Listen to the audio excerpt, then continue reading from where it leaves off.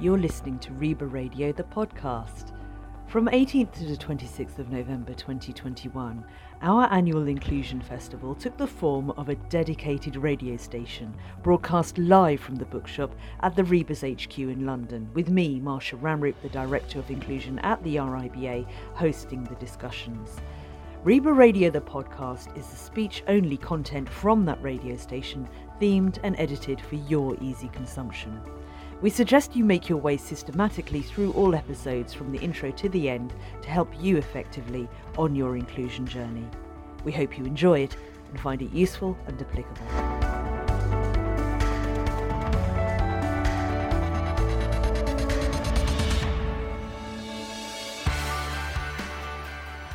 Now, we're going to have a deep dive into some of the issues that seem to systemically affect women in architecture and the built environment. And I want to really make clear at this stage, as we talk about CQ knowledge, at no point is there any expectation that those from underrepresented groups should be responsible for fixing the issues that discrimination has led them to.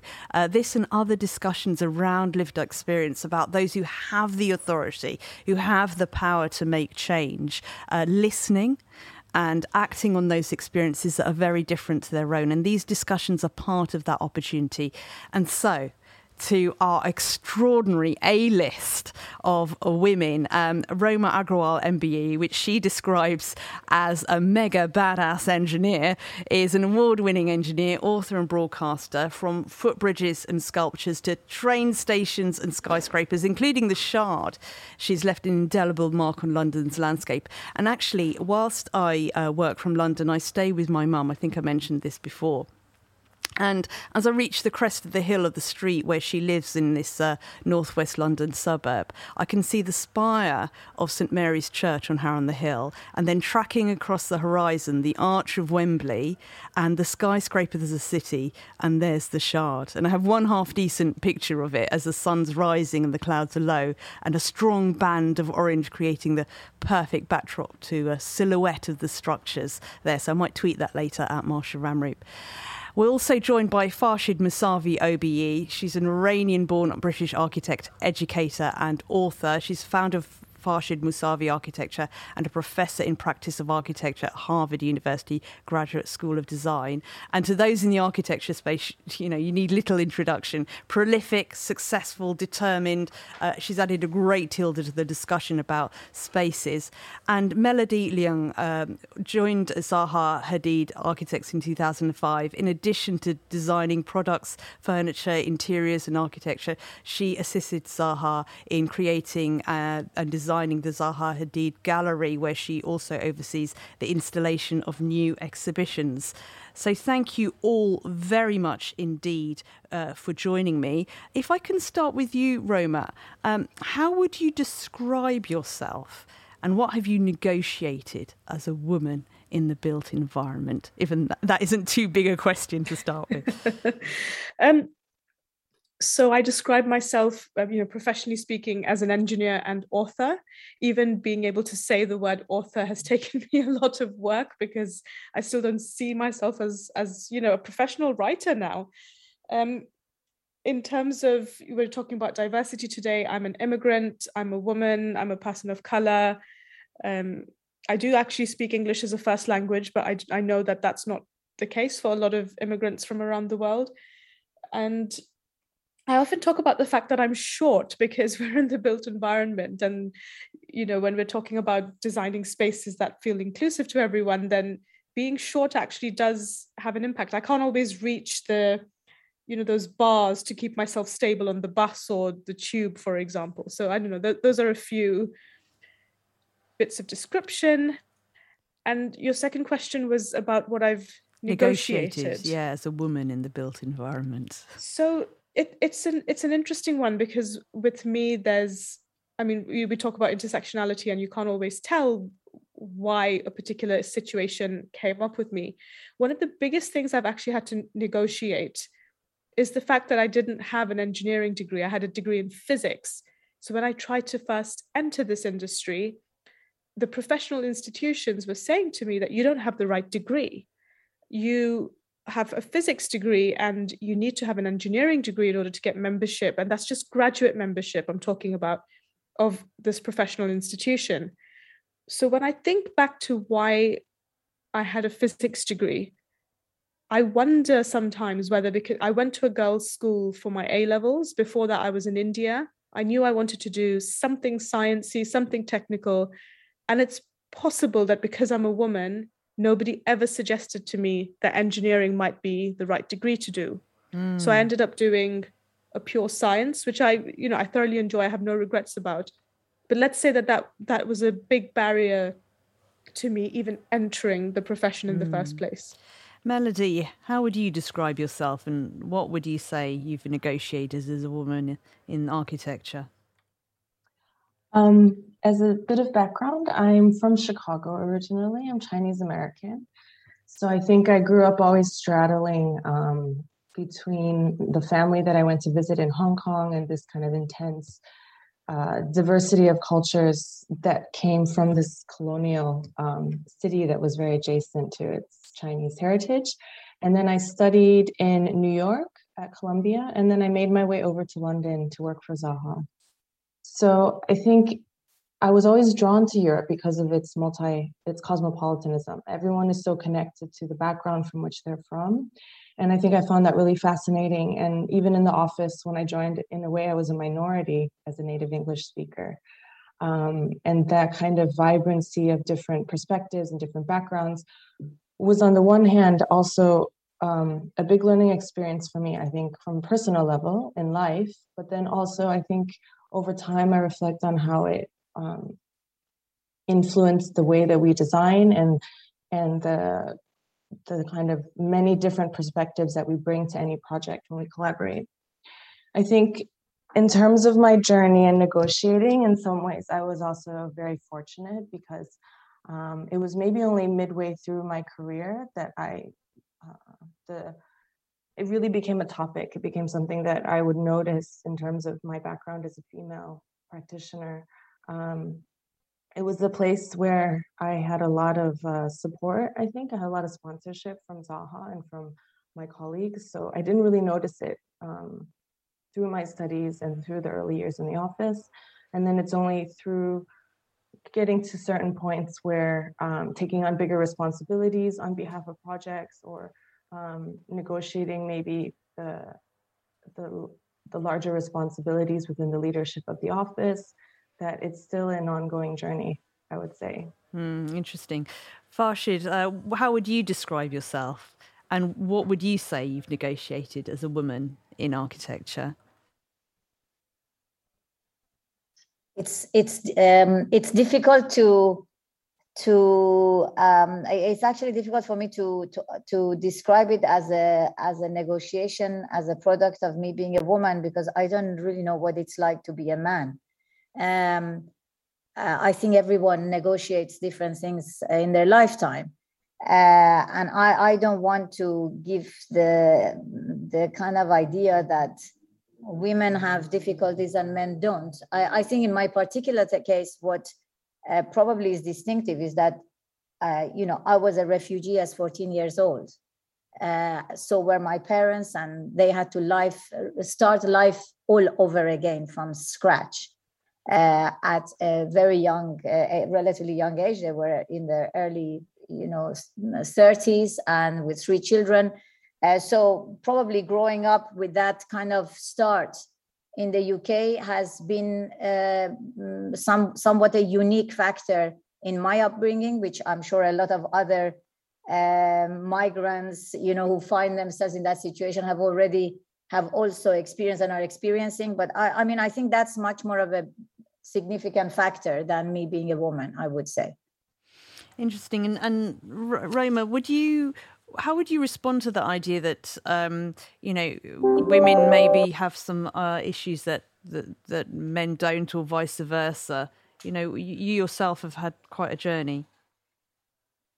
I think there are differences in people's experiences, but I agree with Farshid that those experiences can come from a lot of different perspectives. It can be gender, it can be health, it can be language, it can be socioeconomic background. There are so many different things that make people different, and each of those has their own challenges and so on. But that's why I think I mentioned intersectionality very early on, because it's not always clear which of the issues I have come up against, I suppose. But for me, that suggestion about doing engineering feels like a gendered barrier, because I'm pretty sure that if some boy was studying further maths, physics, and design and technology at A level, I'm pretty sure somebody would have suggested to him, I mean, those are the perfect engineering A levels, apply for engineering. That seems like a no-brainer. But I completely agree that all of us have different experiences and so on. I guess one of the experiences that I've had as a cis-het woman is the fact that I was struggling with infertility. I had to have IVF treatments, and then I had a very, very anxious and sometimes quite ill pregnancy that followed. And that was a very eye-opening experience for me, in the sense that I suddenly realized that as equal as me and my husband could be in bringing up this future child, when it came to conceiving and carrying that child, I had a huge burden to carry in comparison to him. I mean, Farshid, you've spoken about, trying to inspire your daughter or to get her into the profession or not, as the case may be.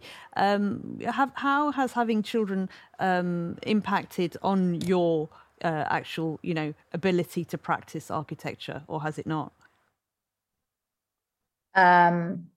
I think on the one hand, it has grounded me,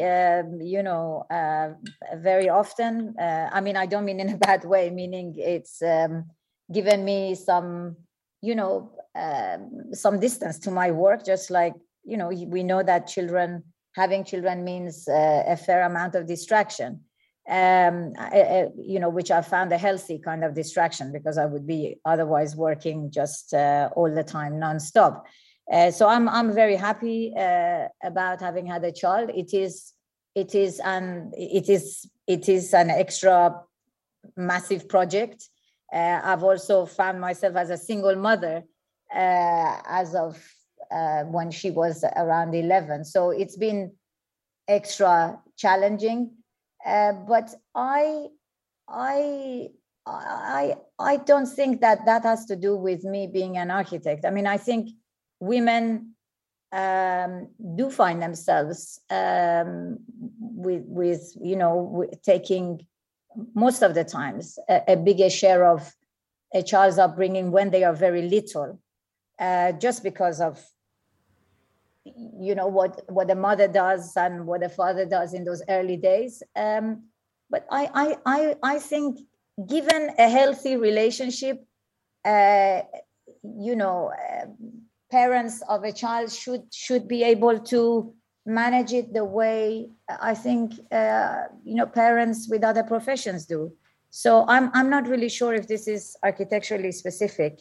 It is a life situation that I think we all need to kind of face at some point.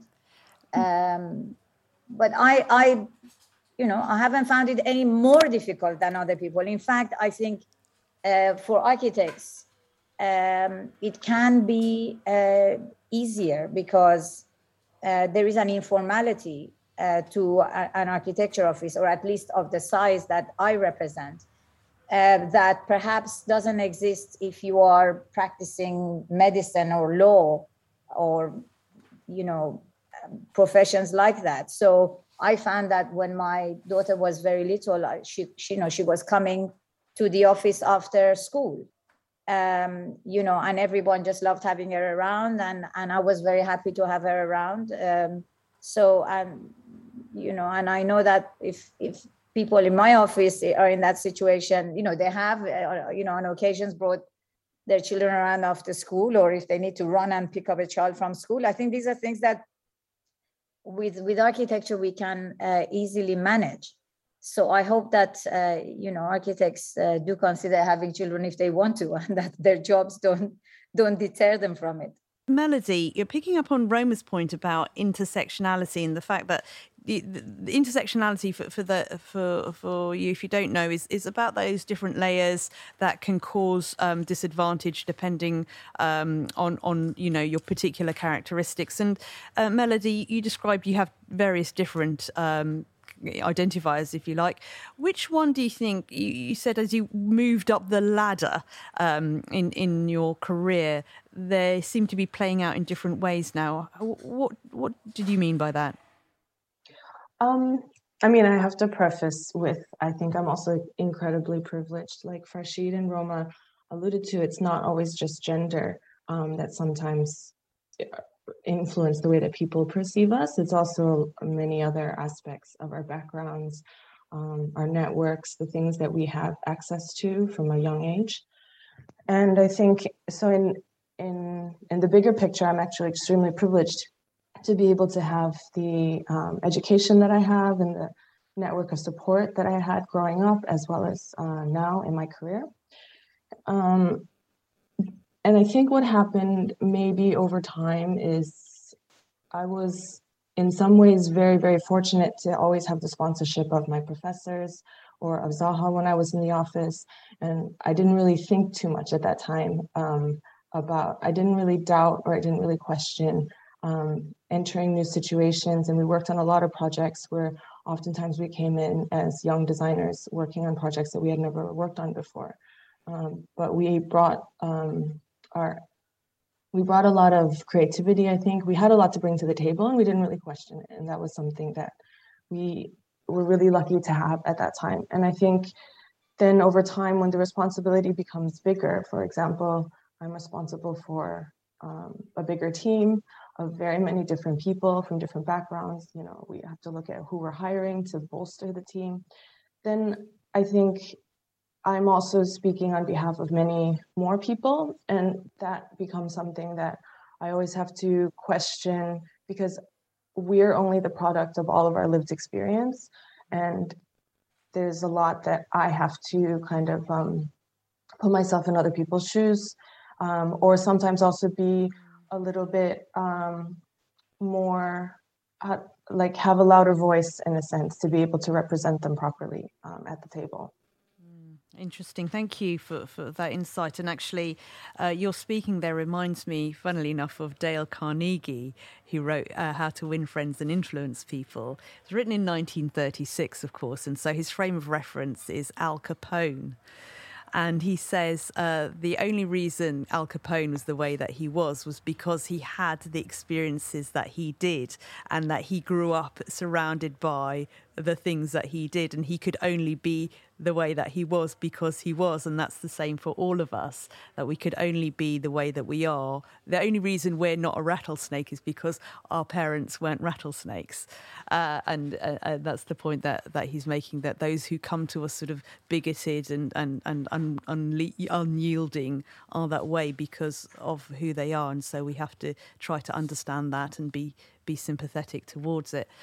Roma, you have chosen to somewhat leave behind a bit of a career and focus on your writing. But was that a choice, or did you feel that was thrust upon you? I mean, it's been quite a roller coaster the last few years, I'd say. So going into my profession as an engineer, as a young engineer in my 20s, that was what I wanted to do. I wanted to be an engineer, design projects, get promoted to a point where I was perhaps managing those projects. And yes, I achieved that to an extent.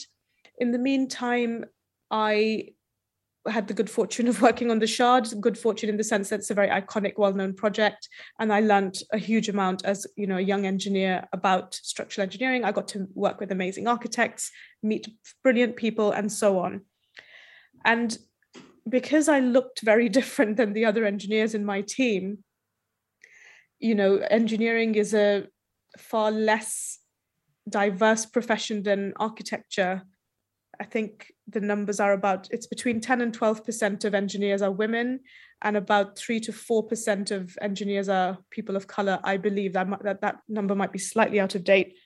It's not a diverse place. And I looked and sounded very different. And I was also the youngest person on my team.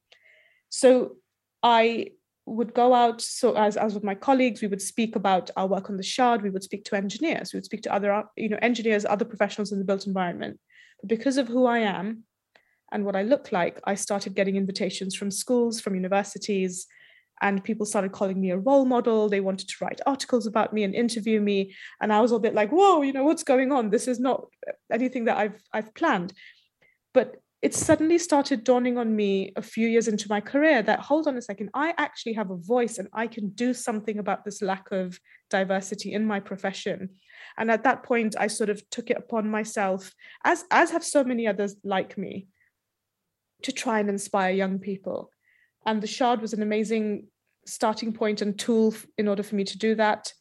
The writing career feels like it was thrust on me because I actually do not like writing. I hate it less than I used to, but it's not my natural state of being. What I found challenging was, as my career progressed, I was basically managing two parallel careers. One was my technical construction career, and then secondly was this sort of media career. And they sort of worked in parallel for a while, but there came a point in the last couple of years where I had a child, I went on maternity leave, then there was a pandemic, then there were redundancies in my firm. And I just said, you know what, I'm currently writing another book. One, I just focus on that and see how things go. So I decided to take voluntary redundancy. And over a year on, I'm really busy with lots of other sorts of projects. So never say never. I love my industry. I want to go back into it. It has major problems, and we can talk about more of that later. But at this point in time, I am focusing on the writing and advocacy work. Farshid, the Women in Architecture group recently did a survey and, had various results and call to action. One of the questions they asked was about women wanting to remain in the profession. And, there's a strong consensus. 74% want to remain in their profession and they feel that they're supported. However, the women who wish to stay aren't free from concerns, whether it's ranging from finances or that balanced work-life or sector-wide problems. Is there something that you could say to, you talked about your own practice being very open and people being able to come in with their families and so on.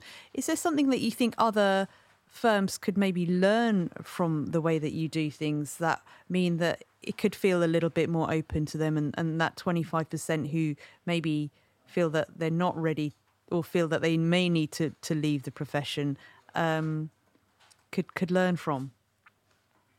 Well, first of all, I'm happy to hear those numbers. I thought they were more gloomy.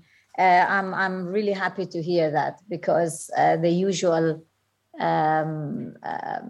let's say, word is that, it's like almost 50-50 until we finish architectural kind of university, and then the numbers radically drop. So I'm very happy to hear that. I can only speak from a smaller practice, because I think size has a lot to do, it seems to have a lot to do with it. The larger practices that become, the more structure there needs to be in place. And so you do lose, I think, the informality and some of the flexibility, let's say, that the smaller practice can have. I personally spend a huge amount of time interviewing every single person that comes to the office. There is no one who comes to my office who is not, who doesn't get interviewed by me. So I place a lot of importance on the team spirit that there is in the office, and that the characters gel. I mean, on the one hand, an office needs different strengths, and with that comes different personalities. We are in that sense very diverse. But on the other hand, the team needs to work. It takes just one or two people who don't get on with other people in a smaller office for the whole thing to be very uncomfortable rather than pleasurable. And so I think that has to do. That's one of the things I do to try to make it a good environment to be in.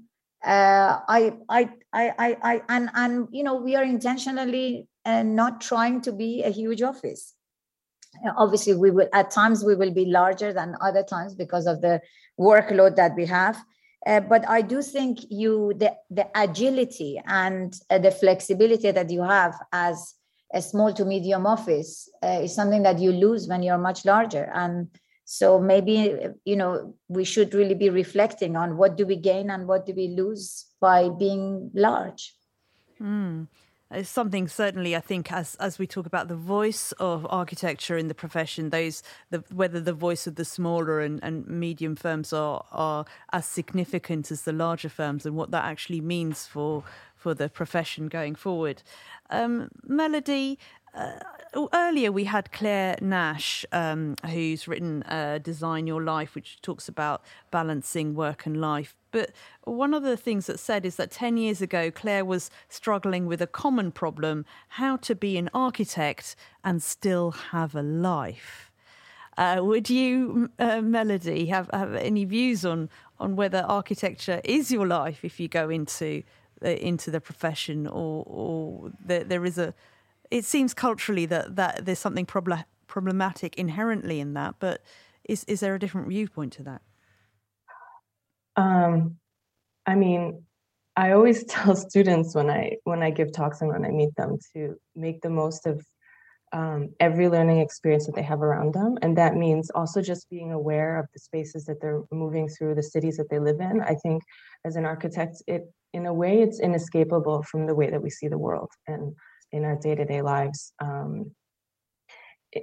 In terms of a kind of balance and the hours that we work on projects or invest in further education or build up relationships, which also become invaluable in our careers. I think it's down to each individual. It takes a lot of discipline. That's probably something that is then, it's a very personal decision, I think, in terms of how people decide to approach each day, approach their kind of 5-year, 10-year plans looking forward. And that changes very much from practice to practice, from communities of like professional networks that people are plugged into. So there's many, many different ways to go about becoming an architect and to integrate one's kind of personal viewpoints on how they value their time and how they balance it out. So I don't know. I mean, I'm kind of saying for me, it's inseparable. I think as an architect, when we're shaping the spaces for how people and how families and communities live, we have to bring to it, again, our lived experiences. And we also have to be able to delineate what are the priorities, where's the most valuable places for us to invest our time. Right now, we're speaking to architects Melodie Leung from Zaha Hadid and Farshid Moussavi, OBE, alongside Roma Agrawal MBE, the engineer, about being women in the built environment. And if I can come to you, Roma, to speak a little bit more about your experience. Things you've had to balance quite a lot. You're saying quite a lot has happened in the last 5 to 7 years. Tell me a little bit more about that. Yeah, so we mentioned briefly before about the fact that I'm sort of outside the industry at the moment, and in some ways I'm the stereotype, right? I'm 38, I have a very young child, and I kind of fell out of the industry, and that is the typical sort of age when women tend to fall out of the industry. For me, it was mostly by choice, obviously not helped by a pandemic. Various things that I've been, I guess, trying to get my head around over the last few years. So I would say that early in my career, I was incredibly well encouraged, supported. My media career that I started to kind of grow in parallel to my technical career was lauded, and I was given time to go off and do what I wanted, as long as, I was being respectful to my employers and so on. But I feel that at some point, when my success felt unpalatable to the powers that be, essentially. And at some point I could see a big flip where I had been amazingly well supported, and suddenly my opportunities with the media and with doing interviews or writing stuff were actively being taken away from me. And I could feel that discomfort, but I've only been able to start to articulate what it was that happened fairly recently. And so eventually I decided to change employers, but I did work for somebody who essentially didn't speak to me for about 6 months. And it was just for very, kind of work-related things that a few words would be exchanged. So I ended up in quite an uncomfortable environment. So I moved on, and I moved on to some really wonderful, very supportive companies. So it's been quite a mixed bag in that sense. And then to top all of that off, my personal life got very complicated when, basically I tried to have a child and underwent 3 rounds of IVF. My then employer was incredibly supportive of that, but talking about making workspaces more flexible for anybody, I had to go inject myself, I had to take medication, I had to go for tons of appointments and scans, and I required that flexibility around that. When I did get pregnant, well, then I had failed rounds, and then that had an impact on my mental health. I then got pregnant, and I was, too much information, but I was being sick between 8 and 10 times a day, and basically having to run from meetings in my office, from meeting rooms into the toilets. And I was incredibly tired. My blood sugar was all over the place. And again, I was just given, this was my first trimester. So I had told people in my office, look, I'm early pregnant. People normally don't share that information. And then I was again given the flexibility to work from home. I was having naps most days when I was working from home, because I simply couldn't stay awake for the full working day. And again, I just was able to kind of move my hours around. So a lot has gone on, and it's stuff that I'm still, to be honest, working through. I was diagnosed with postnatal depression. I'm on medication for that. I'm trying to reconcile a lot of stuff that happens through my career, and really trying to figure out what I'm going to do with my career going forward. So if you ask me what I'm doing next year, the answer is I don't know, because my book will be finished around March, hopefully. and then, I'm kind of open to see what comes next. Well, thank you for your honesty and sharing that, Roma. Farshid, just to go back to a couple of the earlier points that Roma was making there, it may or may not be because she was a woman, it may or may not be because she is a woman of colour, but that issue of maybe jealousy, envy, how much do you have to navigate that in architecture as a successful woman yourself?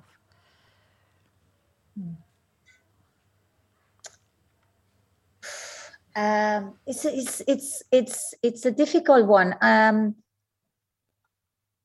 think I'm lucky that in the end I come across people who don't have that problem with me. I think one's life can also be. I think we can also be blind by what we don't see. But I tell you what, I am aware of the fact that when people do get very successful, and this is not just women, I do know of male architects who attract a lot of jealousy because they are very successful. And this, again, I think we should separate gender issues from, just general issues. And it is a funny one, because when you are starting out, there is a lot of, I think, goodwill towards you, because people want to encourage, young startups, etc. Then when you do something good, they want to celebrate you. And I've kind of experienced that definitely.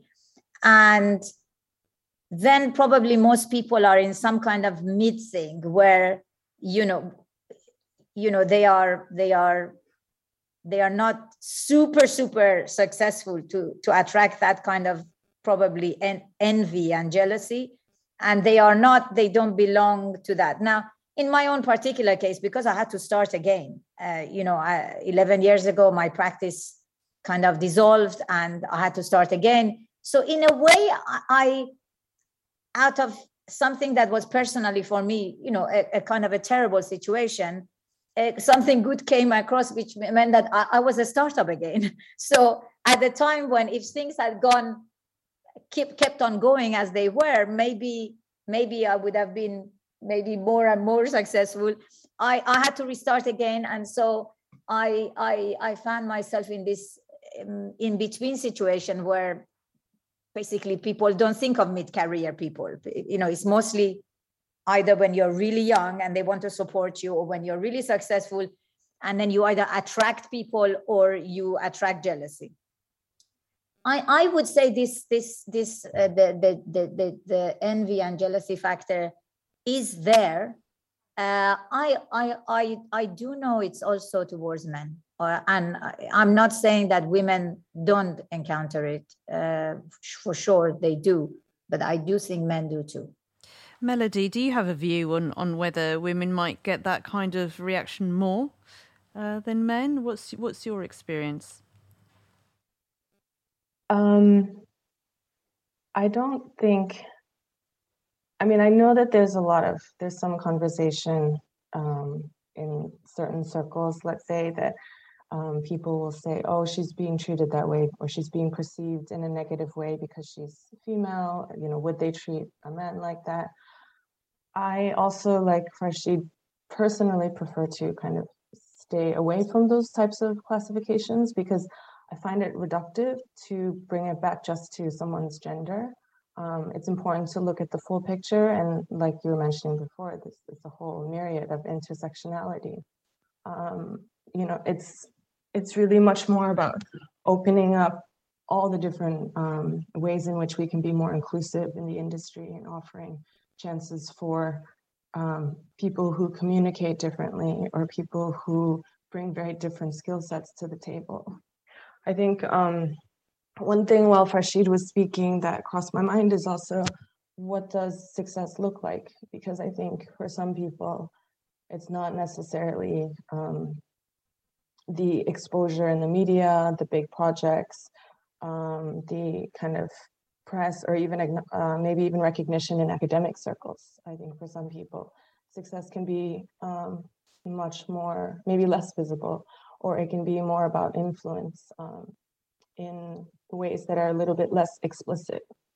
So I think to be really clear about that as an individual, I was going to say, one of the things that I would advise for young architects, or even something that I'm going through myself, is finding those ways to find your voice and your own priorities, because otherwise we can get really washed away by what we're being fed in the media, what the kind of overarching narrative, which is sometimes much louder or more visible, easier to process. I guess I also had a question for both Roma and Farshid along those lines, which is if you had any advice for how you maybe, I know you're going through the process, Roma, right now, but in terms of finding your voice as an architect, or also Farshid as a professor, because I know, even though you have a small practice, you're very, very influential. And I really, really respect the series of research that you've done with your books and your studios at Harvard. So I guess I'm kind of curious what kind of advice you have to share with those people who are listening. Go. Shall I go first? Yeah, do. I think there is another way to, whilst we should champion equal treatment of everyone at the workplace. We should champion diversity. I think we should also champion the idea that being a minority is a good thing. I think with being a minority, and minority can be, minority gender, could be minority of race, it could be of your height, it could be anything. I think it gives you a different perspective, which I think in a creative situation is quite powerful, because you see things in a different way. And with design, comes the need to think differently, so that we act more creatively. We make spaces that are inspiring. More of the same is not inspiring. More of the same, and the idea of consensus means being, I think, banal, and people taking their surroundings for granted, and not being inspired. So, I think I would encourage everyone to always step outside the normatives and try to be an outsider, even if they are born as part of the majority. So I think if we think this way, then we stop being worried about being outsiders in whichever way, and we use that to our strengths. We use that as a way to be creative. Despite the fact that, yes, I was born in Iran, I am a woman, yes, I'm short, all these things. When I'm working, I don't think of myself as less able. I think of myself as having the strength to deal with any design problem.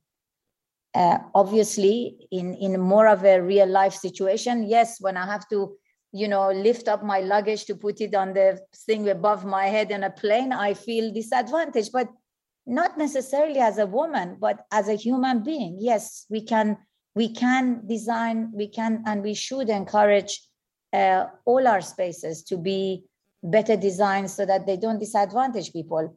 I'm afraid in the end, when it comes to the plane thing, somebody is going to be disadvantaged. I don't know how we are going to make everybody happy, but I think we should keep questioning those things. But at the same time, I think we should also encourage people to be themselves, and to make people feel comfortable to be themselves, and to feel strong for what they are. I feel quite strong about that. Roma? Yeah, and I'm glad to hear about that strength. And I think the people that work with you, Farshid, are very lucky to have that, because my experience, and it could be that the gender balance in engineering is just so much more stark, is that I couldn't separate being a woman from my situation. So while I consider myself 100% as capable as anybody else, I was consistently in meetings where I was the only woman, and I would be interrupted, I would be talked over, I would be asked to get the coffee, to take the notes, all those kind of typical things you hear. I've been to meetings where I was surrounded by pictures of naked women, and I have to have a conversation about that. So I can't separate my gender there either. The thing I think that hurt the most was when I was becoming more successful and well-known, and people started saying, oh, it's only because she's a woman and an ethnic minority that she's ticking these boxes, and that's why she's getting these opportunities, and us white men are not getting these opportunities. And that was very deeply painful to me, because actually the amount of barriers I have faced because of who I am, would suggest that I have had to fight a lot for stuff that these men didn't, and I did, and now they're kind of turning that back on me. The other thing I find quite frustrating is people talk a lot in my industry about, oh, that woman, she's been so over-promoted, and she doesn't have the capabilities to do this job. She's quite an average engineer. And I feel like men are allowed to be average, but as women, we have to really kind of be extraordinary to be taken seriously. So in my kind of situation, I have found that, yes, there are a lot of advantages. People remember who I am. I've been able to stand out. I've got opportunities that nobody else got. Absolutely. But what people don't see in the background are these really kind of awful behaviors that slowly chip away at you. And coming into 15 years in my career, I am now quite worn out. Architects Melodie, Leung from Zaha Hadid, Farshid Moussavi OBE and Roma Agrawal MBE. Very powerful. You're listening to RIBA Radio. Real inclusive, brilliant action.